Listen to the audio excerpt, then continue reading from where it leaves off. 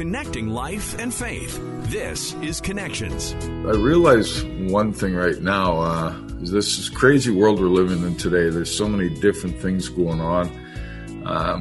It's actually crazy. But I guess the biggest lesson I learned is, it's hard to have a relationship with God if you don't spend time with Him and you're not in prayer and you're not in the Bible. I mean, so the action plan of life. I mean, the good Lord, gave us the Bible and it's the greatest playbook in the world. Ray Neufeld was an all-star hockey player. He scored 102 points with the Edmonton Oil Kings in his WHL career in one season. He also had a great career with the Hartford Whalers and Winnipeg Jets.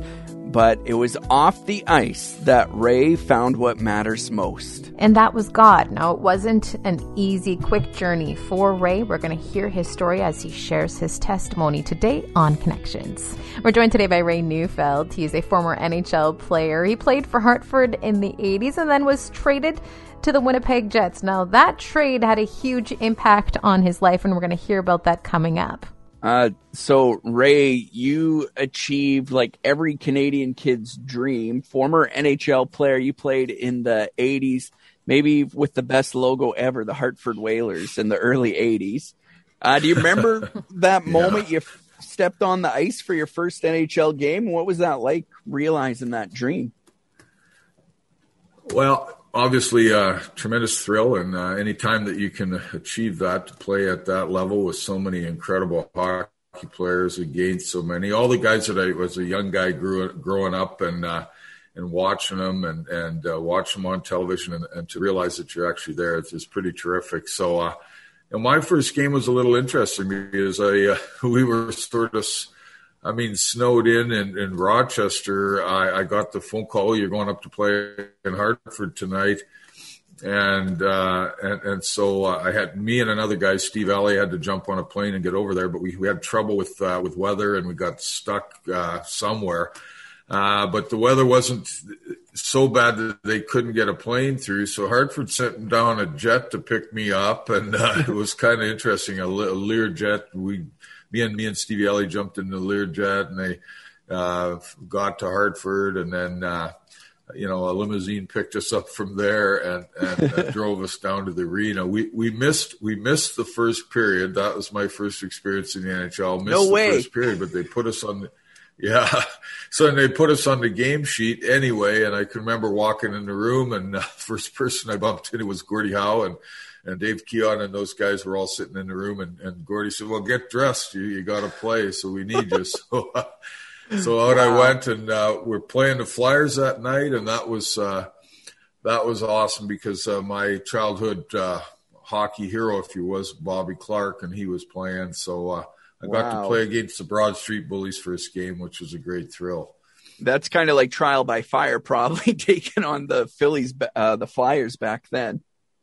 It was crazy, but and then we jumped right on a plane that night because we had to play in Montreal the next morning. So we chartered out. We didn't normally charter in those days, but to the short trips into Montreal from Hartford, we would charter to. So I back on the plane over to Montreal, and then the next morning, I was fortunate enough to walk into the Montreal Forum for the first time, and that was an experience I'll never forget. It was totally incredible to see. The Canadians were out there in their morning skate, flying around the ice, and it was awesome. It was incredible. I look up into the rafters and saw all those championship banners. It was a thrill I'll never forget. It was absolutely incredible. Now, was that first experience what you expected? I don't know. That's a great question. Whether I expected it or not, I know it was really nerve-wracking and certainly nervous to be out there. But I think as a young player growing up, you don't really think you'll ever get to the National Hockey League till you're about your second year of junior, and you start realizing that there's lots of scouts watching you play, and you start to realize, wow, this might be a reality. I think it was my last year junior that I really started to believe, hey, man, I might be able to make the National Hockey League. And so I started to think about that a little bit more. And then I went to my first training camp, of course, and I realized, wow, I had a lot to learn to be a pro player. So So I spent my first year in the American Hockey League. But, great thrills, great memories, certainly. Now, you had a pretty great start to your career in Hartford, racked up a lot of points, like 20-plus goal seasons, if I remember correctly from looking at your stats. But then in the mid-'80s, you ended up getting traded to Winnipeg, which is your home province, right? So you think that'd be a great thing for you, but you've shared before that wasn't necessarily the case, was it?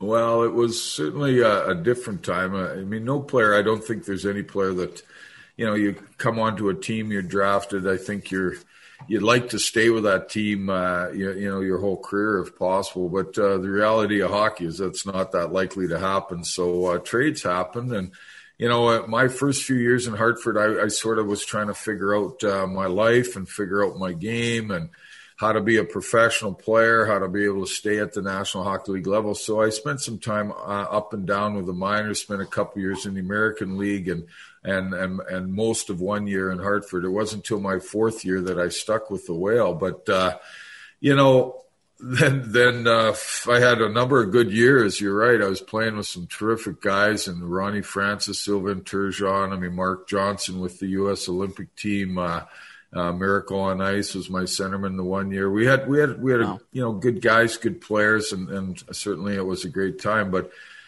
we sort of knew something was going to happen. That a trade was going to happen. The fellas just sort of felt something was up, and sure enough, I was the guy. They traded me to Winnipeg. So, that was an interesting time getting traded. One of my first year was in Winnipeg was challenging, without to say the least. I had lots of personal things going on in my life, challenges that I was trying to figure out from a standpoint of off ice, and how I was conducting myself away from the arena wasn't very positive.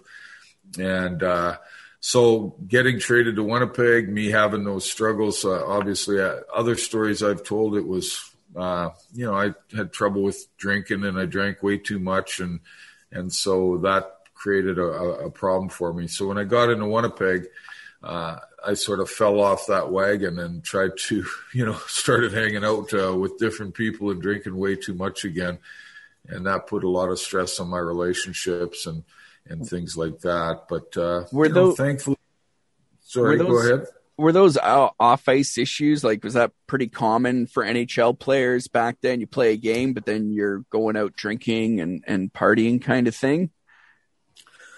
I think most players would pick their spots. There's always, and not to throw any player under the bus, they're all professionals, but I think they like to have a good time. But it's different in today's game than it was back when we played. So there's a little bit of, having a good time, but guys respect the game and that they have to be prepared to play and so they pick their spots, so to speak, and go when they know they have a number of days off, and then they'll go have a little fun.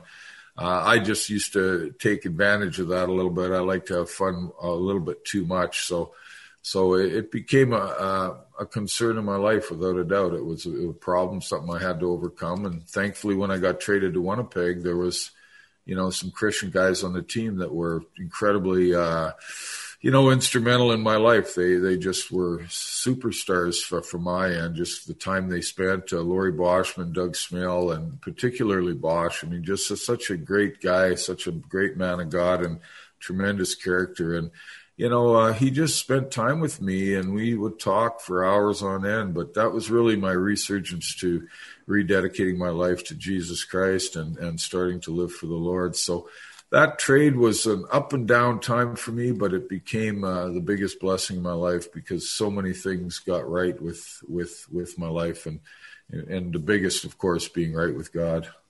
What was it about all those players that really helped you to recover and to become the man that you are today? Well, I think me and Bosch, we spend lots of time on the phone even today. We laugh lots. He's a great guy, but I think mostly for me it was sort of an out for me. These guys were different. Obviously, they didn't like to go out that often and so on. So I became a teammate with the other players around the arena and, traveling and so on. But as far as going out and having beers and stuff, I didn't need to. I could sort of gravitate to Bosch. He didn't drink at all. So I just became a magnet to him. And, he listened and shared, and we talked, and we developed a tremendous friendship. But that influence, I don't even know how to explain how valuable it was for me. And just that escape, I had a place that I could go and hang out and not feel pressured, so to speak, to be out with, or going out or doing whatever I shouldn't have been doing. So it was a blessing in disguise for sure, and something I'm tremendously thankful for. We often hear from athletes, from vets, the importance of taking rookies under their wing to help them develop as players, but shows us, like as Christians in general, the importance of helping younger people develop like discipleship, right? And coming alongside and walking in faith with them. Well, and that's such a great thought. It really is. I mean, that mentorship, that just being there, because so many questions, like, I can remember coming home off the road trip and, back before I got excited about Jesus again. I mean, I would come home and we'd talk hockey, but boy, when I was coming off the road, after all those, road trips with the Jets, and we travel lots, I'd come walking through the door and, telling Don, wow, you wouldn't believe our conversations. We were, and I was just so excited. I was just on fire for Christ. So, I mean, it was just a fascinating time in my life. And certainly, all the memories of that. It's just, I can't be as more thankful than I am, for just God having a plan. Like when I got traded to Winnipeg, I mean, honestly, it was the last place I thought I would ever go to. Happy to go home, but reluctant at the same time. And God's perfect plan came to the forefront. What was it like being a professional athlete and being a Christian? Did that ever get in the way, or did you get, I don't want to say bullied, because you're grown adults in that world, but what was that like? Well, yeah, that's a great question. I mean, I my experience was that when I finally said, okay, I'm gonna live this way, this life within the, I just talk about my teammates, because we spent basically 90% of our life with teammates. At that time, but guys would joke around. I mean, guys, in the locker room too, guys and on the ice, they would say different things, to Bosch, especially. Bosch used to take a lot of heat over it. And then I got sort of, thrown into that mix. I was one of the boys, one of the, the good boys, I guess, however they put it. I can't totally recall, but yeah, we used to get harassed a little bit about it, but it's one of those things. At the end of the day, it was all in good fun. It wasn't trying to be, mean or disrespectful in any way. I mean, but it's something that you're always, as an athlete or as a follower of Christ, you're always going to, meet opposition here or there at different times in your life. And you just have to stand on your faith and what you believe and be a great example for Christ. What are, through your journey of faith and God working in your life when you came back to Winnipeg, like what are some of the biggest lessons you've learned yourself about God and who God is to us in the midst of difficult circumstances? Well, I realize one thing right now, is this crazy world we're living in today. There's so many different things going on. It's actually crazy, but, I guess the biggest lesson I learned is, it's hard to have a relationship with God if you don't spend time with him and you're not in prayer and you're not in the Bible. I mean, so the action plan of life, I mean, the good Lord, gave us the Bible and it's the greatest playbook in the world, right? So I mean, I think I would encourage all people, and certainly that's what I find lately, especially with all the there's just so many things going on right now that you really have to be in the Word. So you know the truth and you know what is truth. And there's so many, so many people are different ways you could be deceived or misled. And so if you go back to your true north, which is the Bible, the good word of the Lord, and just stay in God's word and in prayer and fellowship with other believers and other Christian men or women, it keeps you on the straight and narrow, keeps you on the right path and the right thinking and the right way to process through all the craziness. I know with the National Hockey League right now, there's lots of talk on diversion, inclusion, equality, and there's so much talk about that, and this whole thing over race, and I just really believe that. I mean, God put us all on the earth for a reason, and He loves us all. We're all children of God, and so we just need to love one another and live that way. Christ was the greatest example of that. So just follow that example, and we really can't go wrong. There's so many great analogies between sports and faith, right? Like if you're a gifted athlete, but you don't show up to practice and you don't put in the work, you're probably not going to be at the top of the league. And same with our faith, right? If we're not practicing, putting in the work, and like you said, spending time in the Bible, then our faith isn't going to grow like Christ wants us to, most likely.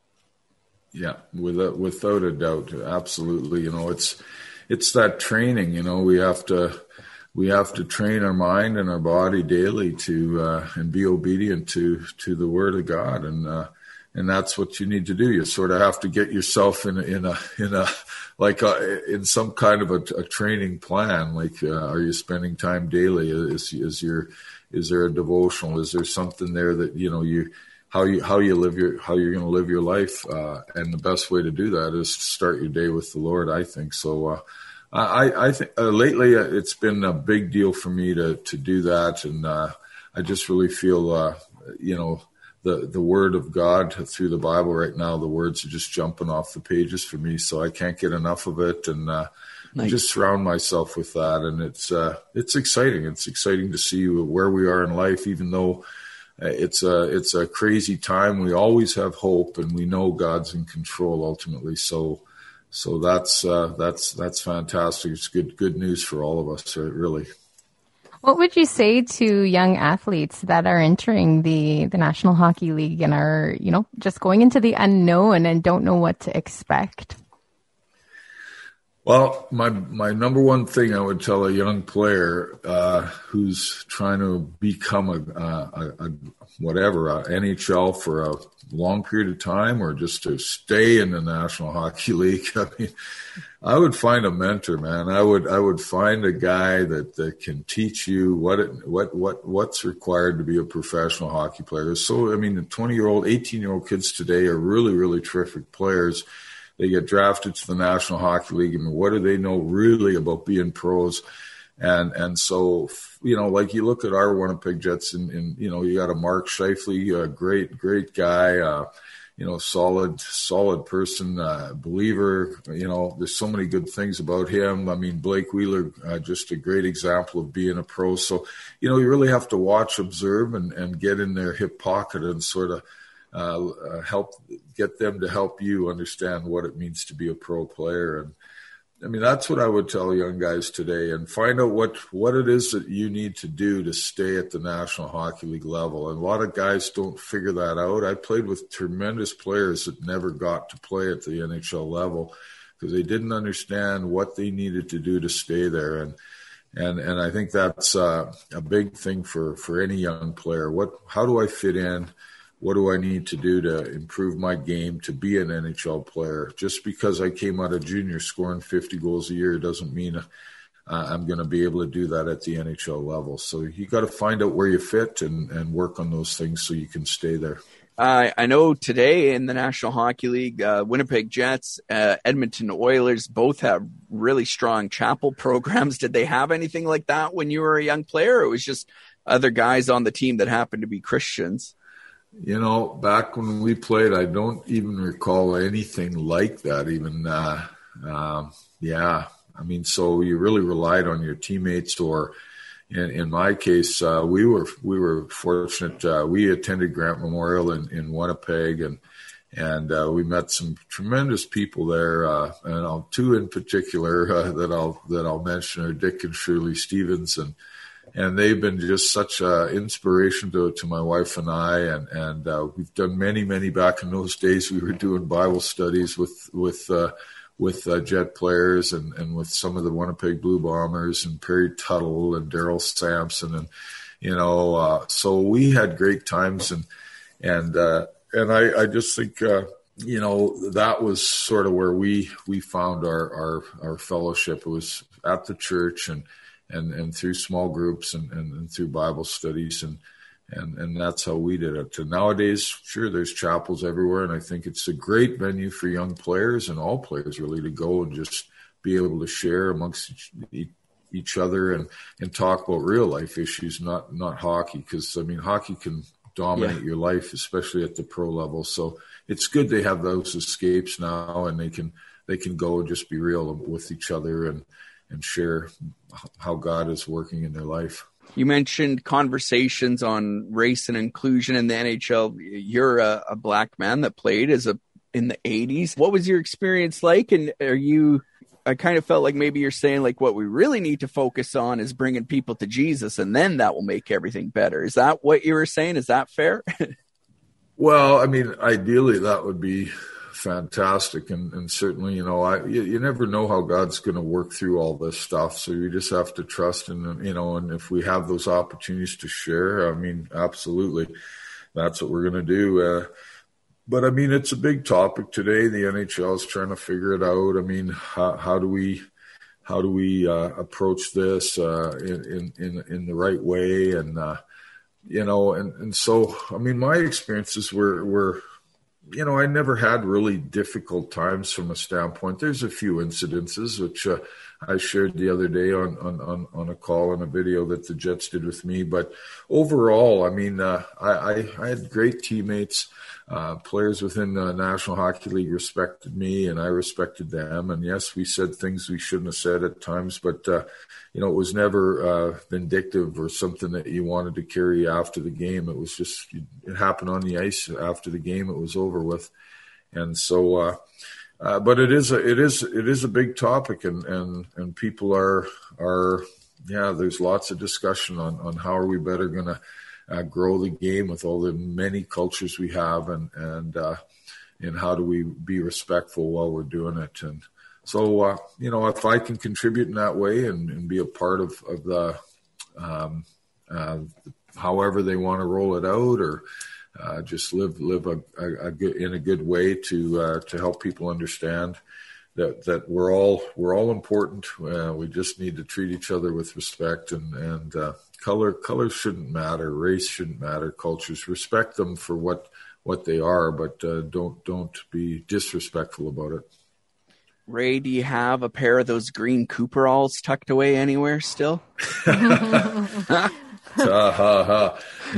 actually, but I have a few Whaler sweaters and different things that I have kept over the years. So it is a cool jersey. It was a great logo, absolutely wonderful. And so I have some of that stuff for sure. Nice. Great memories.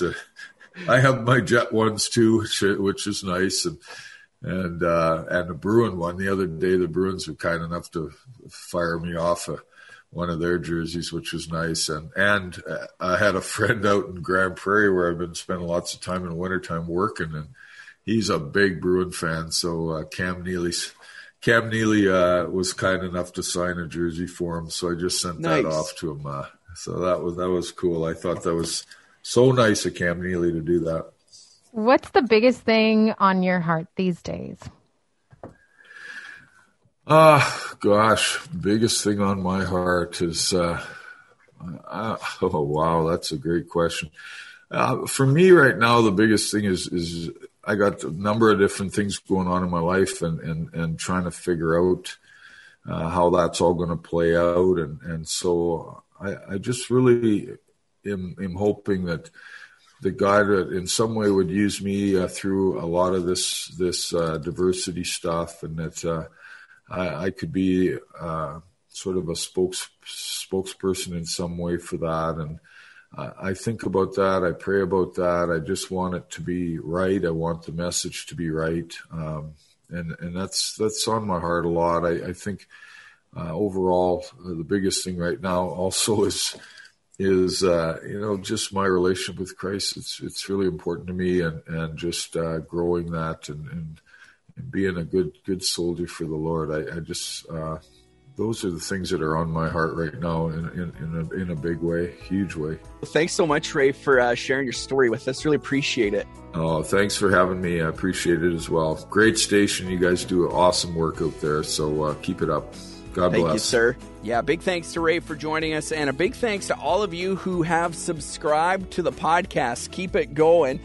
Don't forget, a new episode every single weekday and lots of bonus material on the podcast that you don't hear on the radio show. We'll talk to you again on Connections.